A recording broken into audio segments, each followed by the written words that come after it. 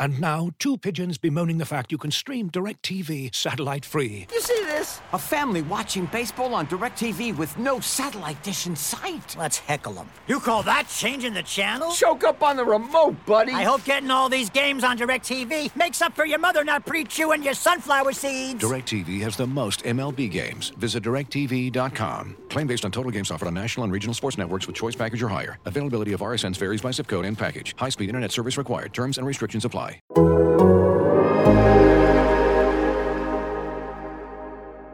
In today's episode of the Sixers Beat, Rich and I go over the Sixers' comeback win over the Indiana Pacers, the role that the 2-3 zone played in it, and specifically that Matisse Thybulle played in it, and whether or not the Sixers should play zone more often. More thoughts on Embiid's MVP candidacy, whether or not the Sixers should pursue JJ Redick in a trade, and a running beef with another Sixers podcast.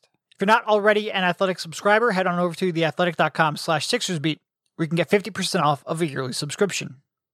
Enjoy the podcast.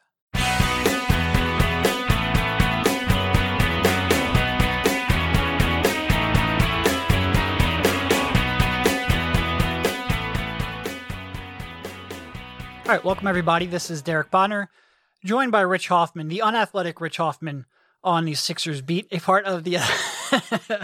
I guess we'll get into that pretty quickly. A part of the Athletics Podcast Network.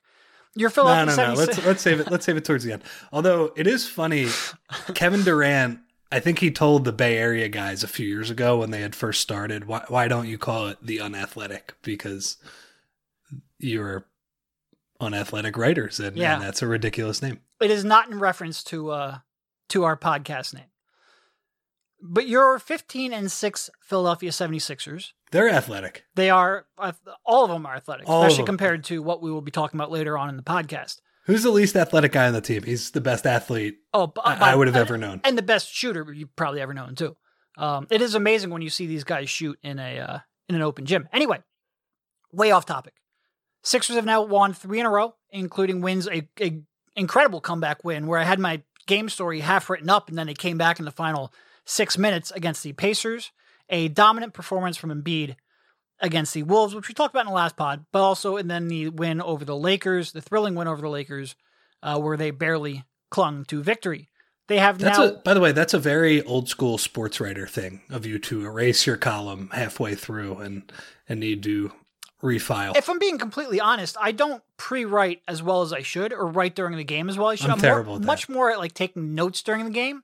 But when you're down 20 in the second half in a game without Embiid, like you think you know the story, and I try to get by with it once, and it burns me. But I was happy for it because it presented a really good story. But they've now won 6 out of 7.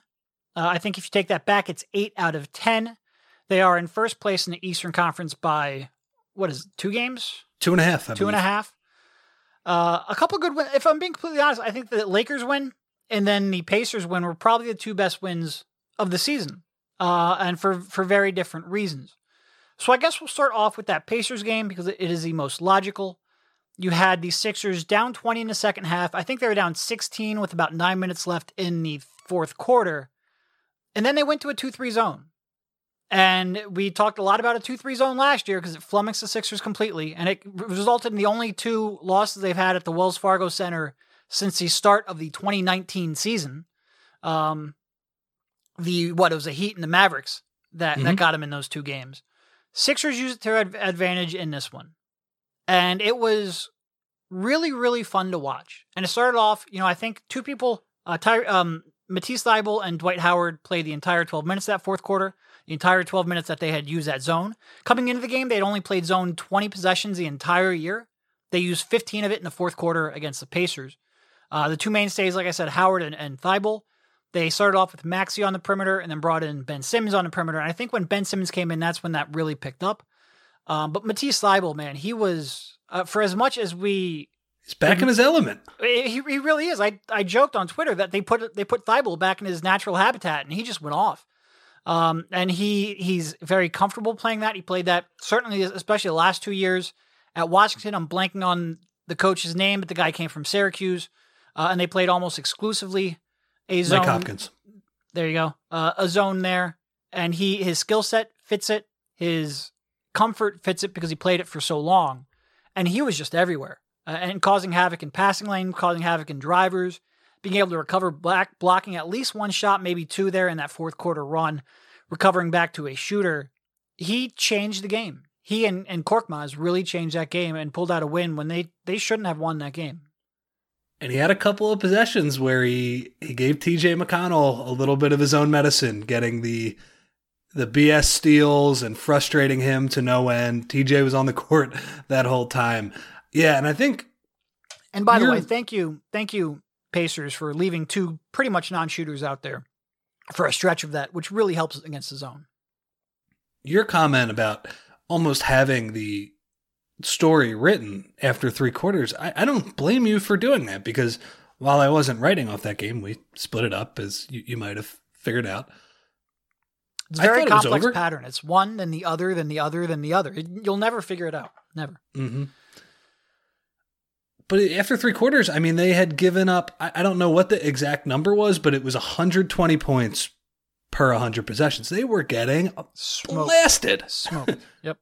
Dudes walking to the rim, transition, easy buckets. Malcolm Brogdon just going crazy off screen and roll. It was not good, and that's what made the fourth quarter so jarring. I mean, you mentioned the two games where the Sixers struggled last season. The Sixers did not play well in those two games, and even Brad at that point was like, yeah, we need to get better at the zone. We got spooked by it a little bit.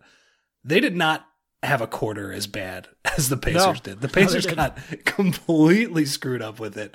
And I think some of that is, it's a mental game. Doc mentioned this afterwards. Like, if you miss one or two threes against the zone, then that zone becomes a lot more effective, because you need to be decisive. You need to be willing to bomb threes. And the Sixers not only got in the Pacers' heads in that way, they had Matisse Thybulle covering an insane amount of ground. And he, we mentioned this on our last pod, but he's the rare defensive player that is better with kind of his back to the or facing the basket. Normally when you have to guard somebody, your back is to the basket. You have to stay in front of that player. Matisse is almost better when the guy gets by him. And luckily for him, in a screen roll situation, you're essentially conceding that by going over a screen. But in his own defense, you're doing that too. And he just made some insane plays that if, we pulled up some of his synergy clips from Washington, it would look pretty much the same. The only difference is this was the Indiana Pacers, not Oregon State. And, he's, again, the offense is still a struggle with Matisse. Big runner against TJ, 3-point play to basically seal the game. That was nice to see one of those go in for once. But he has had a phenomenal defensive week. Yeah. Starting with the Detroit game, he really has affected the game defensively in a way that, like, a perimeter reserve, that doesn't happen all that much. So, we'll see how long it lasts, but that was, and the main point with him, as you brought up, it's just fun to watch. He's all over the place, and he's making crazy anticipation plays, and it's just fun to watch. And that was a big part of the comeback there. Yeah, it is when you put, like, the Sixers. So you mentioned, look, the Pacers missed some shots, and then they made some bad decisions, and then it kind of snowballed from there. And even Doc said, like, look, we wanted to get them out of the rhythm. It does become a mental block at some point with that zone. You pretty much run the zone until teams run you out of it. And the Pacers, I think they made 2 shots against the zone in like 15 possessions. So they never ran them out of it. Do I think Doc expected to run it for that long? No, he was just desperate. And they knew that they hadn't stopped them all night. He mentioned in the past year that a zone had worked against them, and Dan Burke reminded him of that because Dan Burke was with the Pacers, of course. Dan Burke year. Revenge game. It was. But I don't think anybody expected that to work that long. And I think a lot of people then come back and they say, well, should that be a regular part of their defense? I guess it depends. What do you mean regular? Like, use it like once every 5 games to try to throw an opponent off? Okay, fine. Is that going to be their base defense? Oh, God, no. No. Against no, and look, the Sixers, I think, have a lot of personnel where that would, it would lend themselves to that. I think having Simmons and Thybulle up at the top is about as good of a starting point as you can have, and then having Embiid or Howard behind there helps. So I think the Sixers could be an effective zone team. But at some point, like, these teams are just too good at shooting and moving the ball. They're going to, if that zone is in the scouting report and something you use on a night in, night out basis, they are going to pick it apart eventually. Looking for an assist with your credit card, but can't get a hold of anyone? Luckily, with 24/7 U.S.-based live customer service from Discover, everyone has the option to talk to a real person anytime, day or night. Yep, you heard that right. You can talk to a real human in customer service at any time. Sounds like a real game changer if you ask us. Make the right call and get the service you deserve with Discover. Limitations apply. See terms at discover.com/creditcard. This episode is brought to you by Michelob Ultra, the official beer sponsor of the NBA. Want to get closer to the game than ever before? Michelob Ultra Courtside is giving fans the chance to win exclusive NBA prizes and experiences like official gear, courtside seats to an NBA game, and more. Head over to MichelobUltra.com/courtside to learn more. Yeah, I do agree with you. Zone is for cowards, hashtag. I am not a fan of that. I mean, we always said, like a few years ago when the Sixers had Redick, who I guess we'll talk about in a little bit, I always thought just having that one sniper was, they didn't really have good shooting anywhere else, but as long as you have decent offensive talent and the one sniper, the zone really doesn't account for that. And, obviously they struggled without that one sniper at times against that zone. They got better as the season went along, though, like you said. So the one thing I might push back on a little bit, if that group just can't get stops at all without Embiid in a way that we saw in the first 3 quarters of that game, I would be more willing to see Doc try it once in a while. Like, okay, we can't get stops in man-to-man. Here's a concession. Let's try it for 2 possessions. Hey, sure. If they make a 3, then get the hell out of it, because I agree with you, like most NBA defenses will stop it. But yeah, are they going to play zone 85% of the time? I think there are people who want it like 20 possessions a game. Like, no, I don't think you can do that at this level. But yeah, if you're 2.5 quarters into a game and you haven't gotten a stop yet, throw it out there for a couple, especially like matchup dependent. Sure, throw it out there. I think the Sixers, for an NBA team, the Sixers can be a decent zone team. I just don't think a zone is going to work for a third of a defensive possession on a night in, night out basis. I agree with that. And even the teams who employed it the most in recent years, I'm thinking of Miami. That's a team that really liked to play zone. They were only playing it like 15% of the time. I'm making that number up again with zero preparation. So far, Miami is playing it. Nope. Where is it? I am awful. 12.7%. Nope. That's not even close. 12.6% is close. I looked at the wrong number. It's the same number. It's actually very close. It's 1 decimal. So far, Miami is playing at 12.6% of the time this season. And that's like, I think most teams who really ran it a lot topped out around 10%. So even they understand. You give up a lot of open threes playing that, but they're, I think remember when Elton had a press conference, I believe it was at the Christmas Day game last year, and he was like, well, we ran the stats, and because of those 2 games, we've faced more zone in those 2 games than any other team, than like 28 teams in the league or something like that. And I was like, I believe it, because that was tough to watch, honestly, just to see a team in zone the whole time. I agree with you, but once in a while, and honestly, just to get Matisse to like make some crazy plays, it would be pretty cool. Yeah. There are only 2 teams that run it more than 12% of the time. Cleveland at 13.7%, which is pretty surprising, or pretty good defense. And then Charlotte at 21.3%, which is mind-boggling. But I don't think Charlotte's necessarily the team you want to emulate. Anyway, there are 26 out of 30 teams run it on fewer than 10% of their defensive possessions.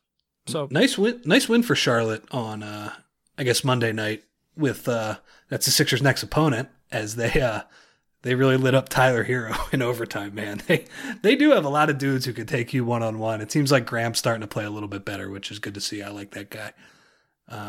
So 2-3 zone, nice to see that they stumbled on it, but it certainly seems like Doc isn't making it a fixture in the scouting report. I did like that he made the connection to John Chaney after the game. Nice shout out, for sure.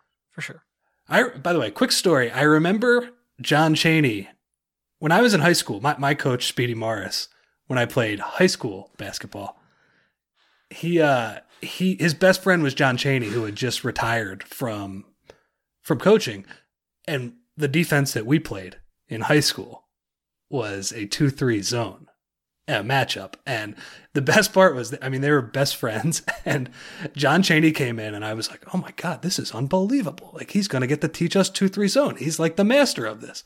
And the way we played it and the way that John Chaney taught it, and again, like, there was a pretty big size difference, different level, shot clock, all that different stuff.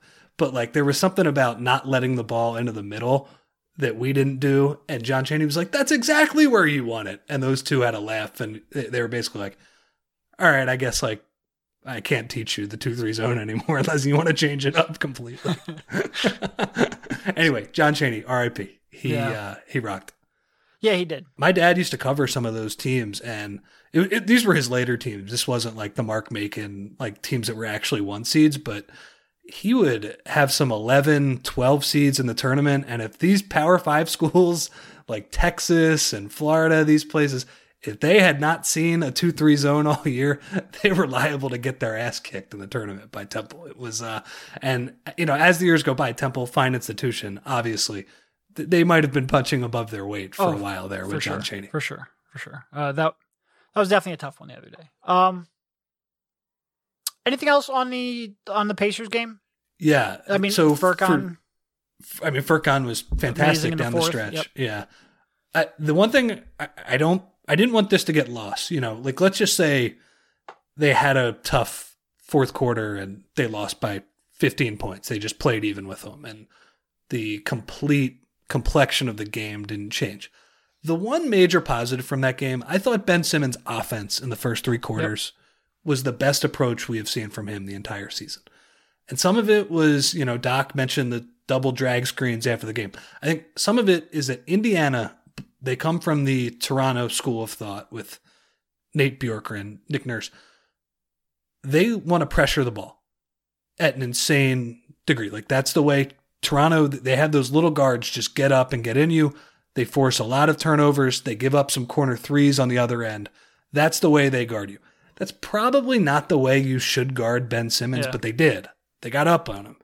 And the problem is for Toronto, like, if you're letting Ben Simmons get around you 35 feet from the hoop, like, he's pretty dangerous then, you know? And he did a great job. Like, to be fair to Ben, he still had to attack Miles Turner a few times. Miles Turner, who's blocking everything this season. And it was kind of funny that Miles Turner had a similar game that he has against Embiid without playing against Embiid the day after saying that he was excited to play against Embiid. Yeah. That's pretty tough.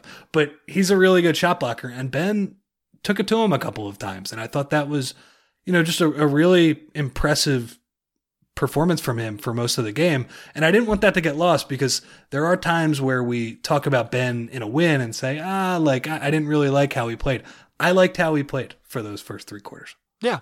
Yeah. And then, I mean, he was big offensively in the first 3 quarters and big defensively in the fourth. He had a good game for sure. You know, Furkan, like we said, had a real big fourth quarter. It's nice to see him make some shots. He might come up here in the next segment.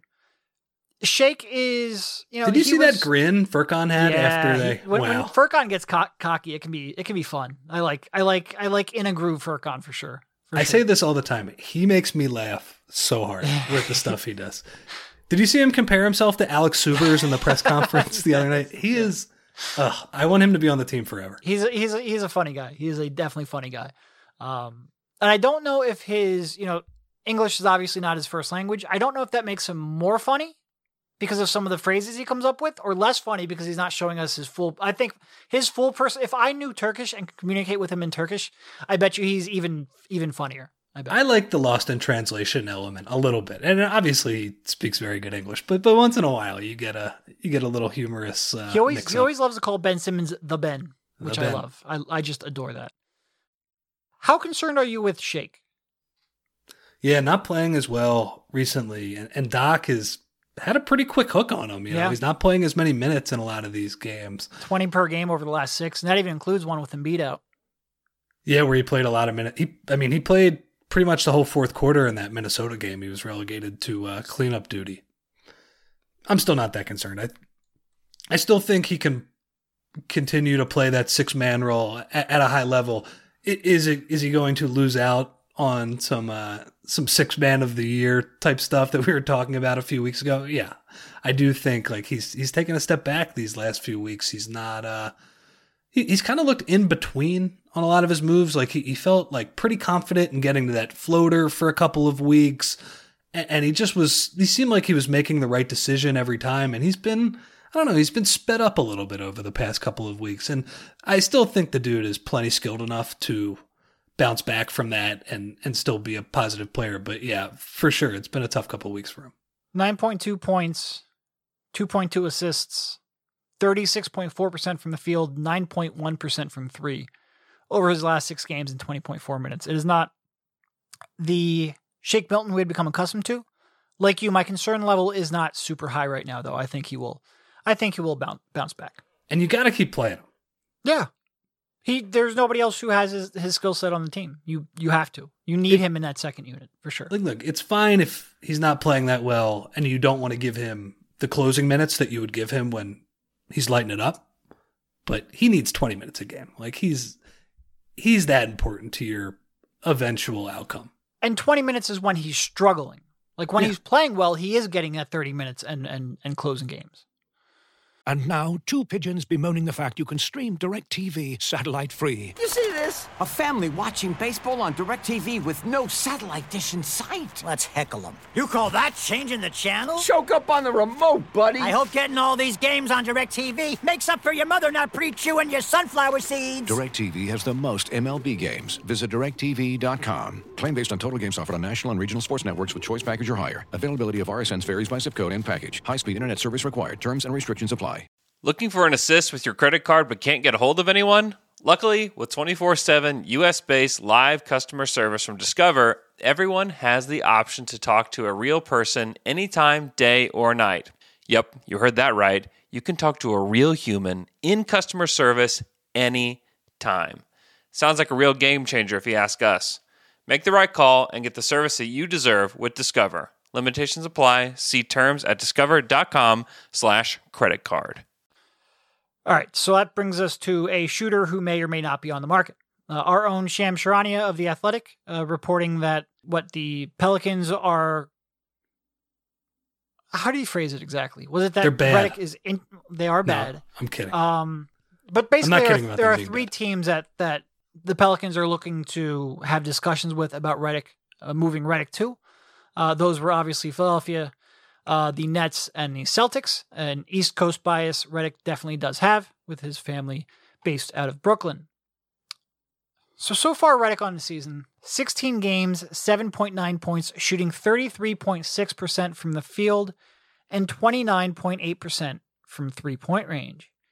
He had I think he bumped knees a couple of weeks ago, maybe about a month ago, and I think that has impacted his play.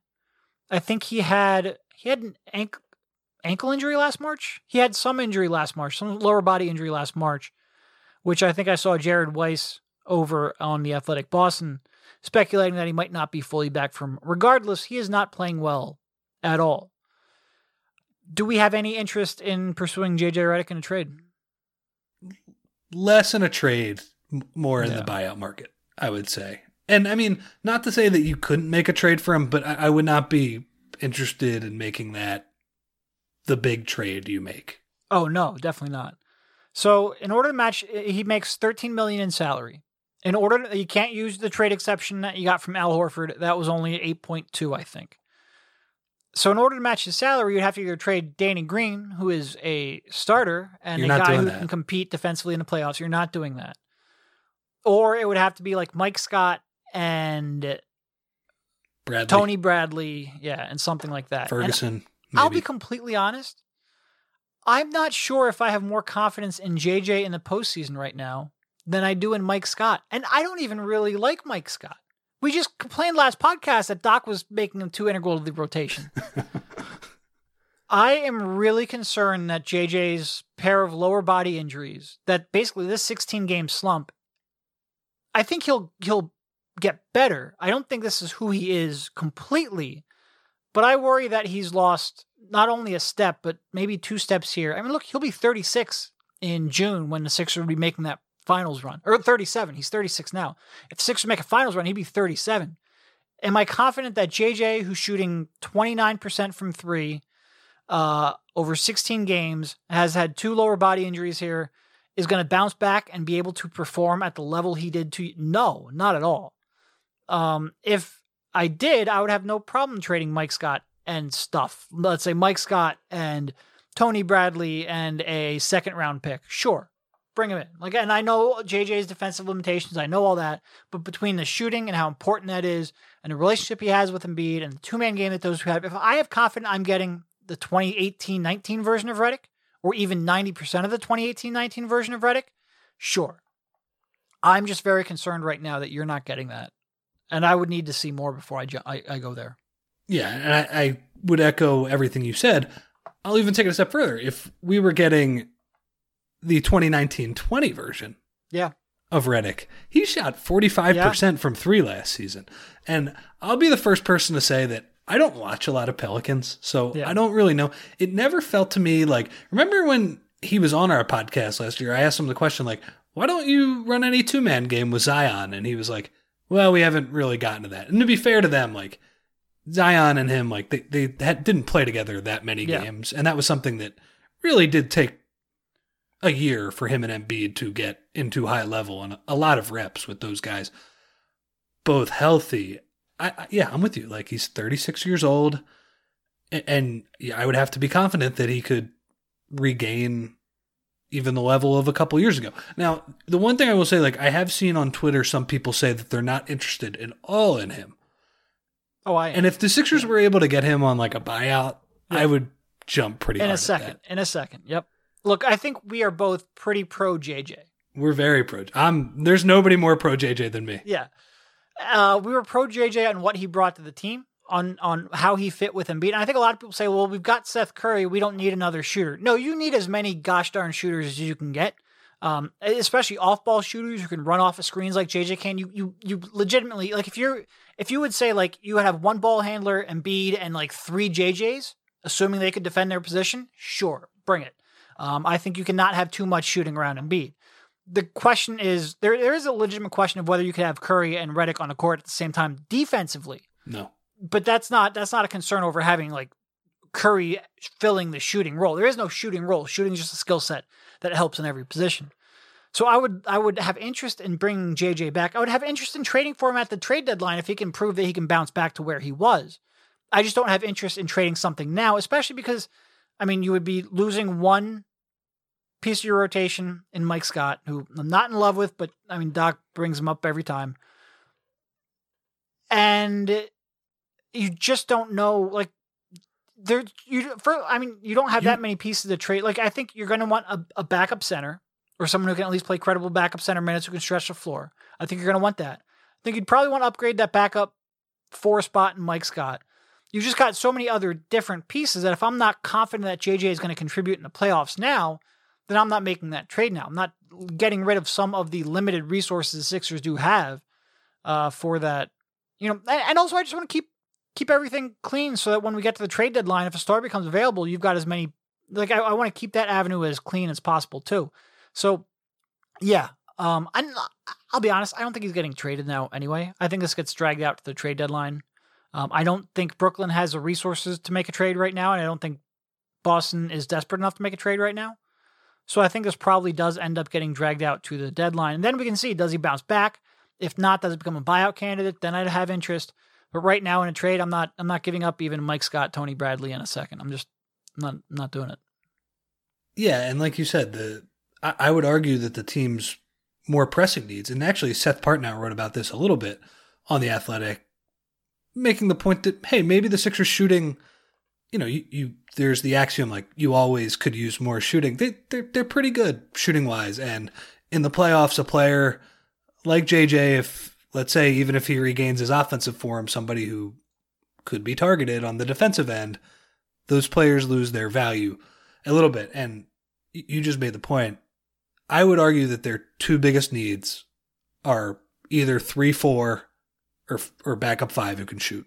And they have a lot of these guys, these smaller players who are decent shooters, and Korkmaz and Curry and Milton and Maxey. He's not the greatest shooter in the world, but you know what I mean. And Danny Green, even, he's not huge for a small forward, but if you were going to bring JJ back, it would be in a bench role.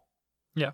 And it would be awesome if you had him in a bench role and he was able to regain his form. Like, can you imagine just letting him do his thing with Embiid for 10, 12 minutes a game? Tell him, hey, like, go as hard as possible.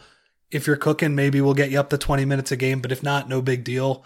Basically playing the Bellinelli role from 2017-18.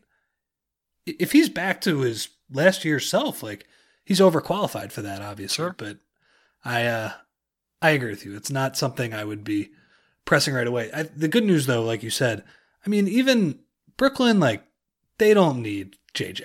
No. They need guys who defend. Right. Boston, I actually think they could. They could use him. I just don't. I think Danny Ainge is going to want to keep that trade exception for the trade deadline. Would be my guess. And they can also use it after the season too. Right. So I haven't looked like I'm not like Nate Duncan or somebody who could just pull up all of the different options that they have right away. But you're using a decent part of that trade exception in trading for Redick. So I agree. Yeah, I think that'd be roughly about half of the trade exception. Well, the good news is if he doesn't trade for Redick, he'll say that he almost traded for him. He will. Look, you make a trade now for one of two reasons.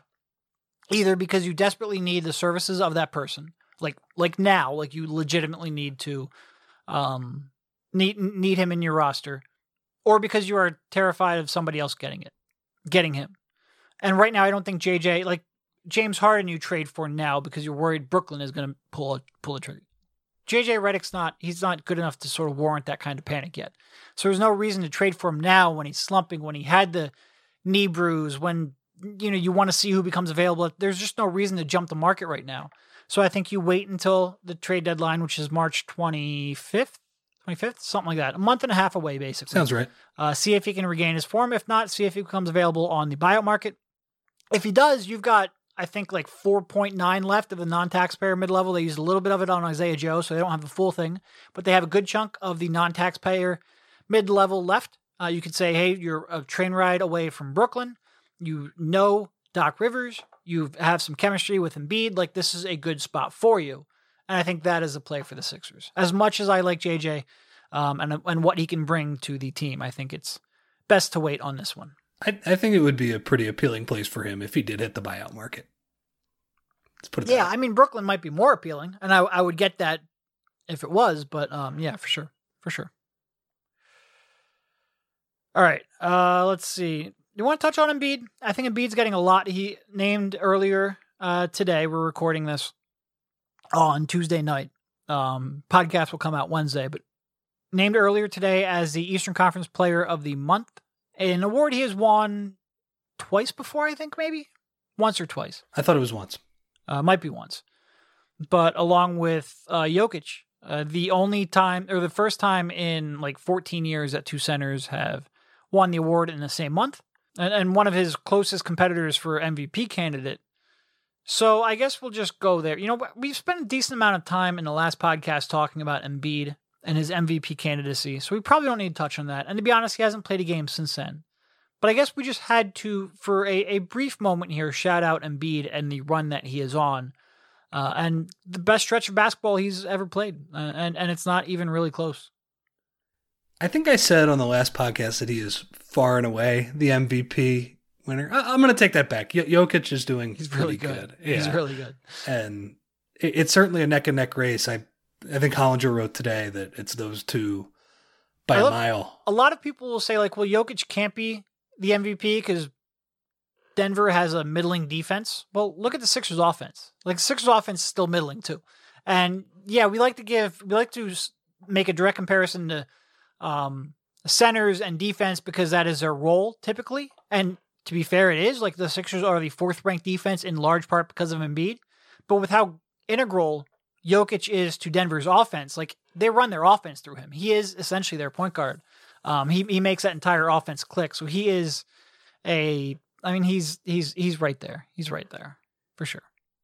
What I was thinking about, you know how in recent years there has been a push to make the all NBA teams positionless, so you can just get the best 15 players, and a lot of the times the argument is, I don't want to put 3 centers on that list. It's really well, guess easy what? to do If you right made now. it positionless this year, you'd have 2 dudes on first team all NBA you as would. a center.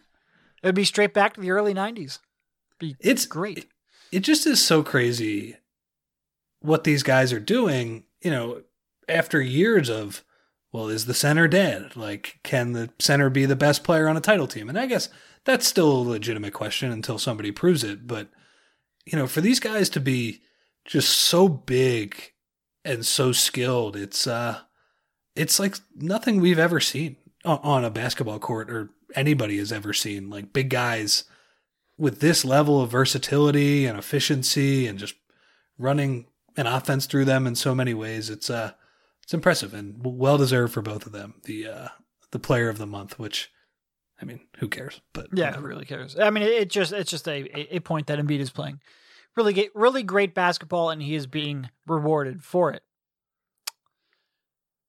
All right, so what we Doc got? Rivers won Coach of the Month too. He did.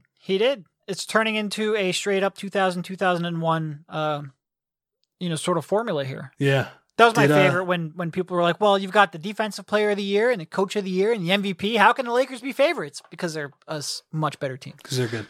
Did Daryl Morey win they don't do executive of the month, do they? No, they don't. That would be funny. Well, especially since you go multiple months without making a move, it would be a little tough. All right, so we have the Hornets coming up tomorrow, which will be later tonight by the time this comes out. And 2 home games, 2 pretty big home games, a return of Covington and the Blazers, and then the Nets, which will be fascinating and I can't wait for, coming up on Saturday, and then a 4-game road trip. You know, but I guess we'll end this on talking about a different basketball game. It was brought to my attention that some other Sixers podcast, the Rights Ricky Sanchez, challenged us to a basketball game, a 2-on-2 basketball game. Rich, you scared? You nervous? Not quite. I did get a kick out of Spike basically saying that he would die on the court, but then we're going to kill them. Yeah. And look, it was funny. I actually was legitimately angry about that for about 12 hours. Like I texted Spike. I was like a little testy. I felt like almost like the ugly jock, almost like I'm going to kill you, like that type of thing. I don't know, like one little challenge on playing a 2-on-2 basketball game actually got, like, you could say whatever you want about me. I'll let it slide, whatever. But you insult my basketball ability. Especially when I know I'm better than you. Then I got angry. And then I got over it. But we accept the challenge. Bring it the on, Spike. Like, bring it on. Like, look, I feel a little bit guilty saying that because I know you're an old guy at this point. I know you've got your health issues, but you shouldn't have brought it the up then. You shouldn't have brought it up. And look, I'm not exactly a spring chicken anymore either. I am in my late 30s with a history of knee problems, but bring it the on. You know, maybe we can wait until the summer when hopefully this COVID thing is a little more under control. You can bring some of your minions, charge them a couple of bucks. We can have a post-game dual pod or something, donate the proceeds to charity, whatever you want to do. Fine by me. Just get your on a basketball court and we will smoke you. You and your smoker arm troll you have no chance. That was a big mistake you made making that challenge. Wow. You're trolling. You cannot cyberbully in the post. That doesn't work in the paint. Bring it the on. You know what else doesn't work? Like, I like their point of, oh, I run like 5 miles and shoot some free throws. We're not doing a marathon, buddy. It doesn't matter. It doesn't matter. You know, for guys who have a basketball podcast, you would think they would understand what is required to play basketball and like put the ball in the hoop. And that is like actual skill, experience, athleticism. Let's do it. Not having smoker's arms. Yeah.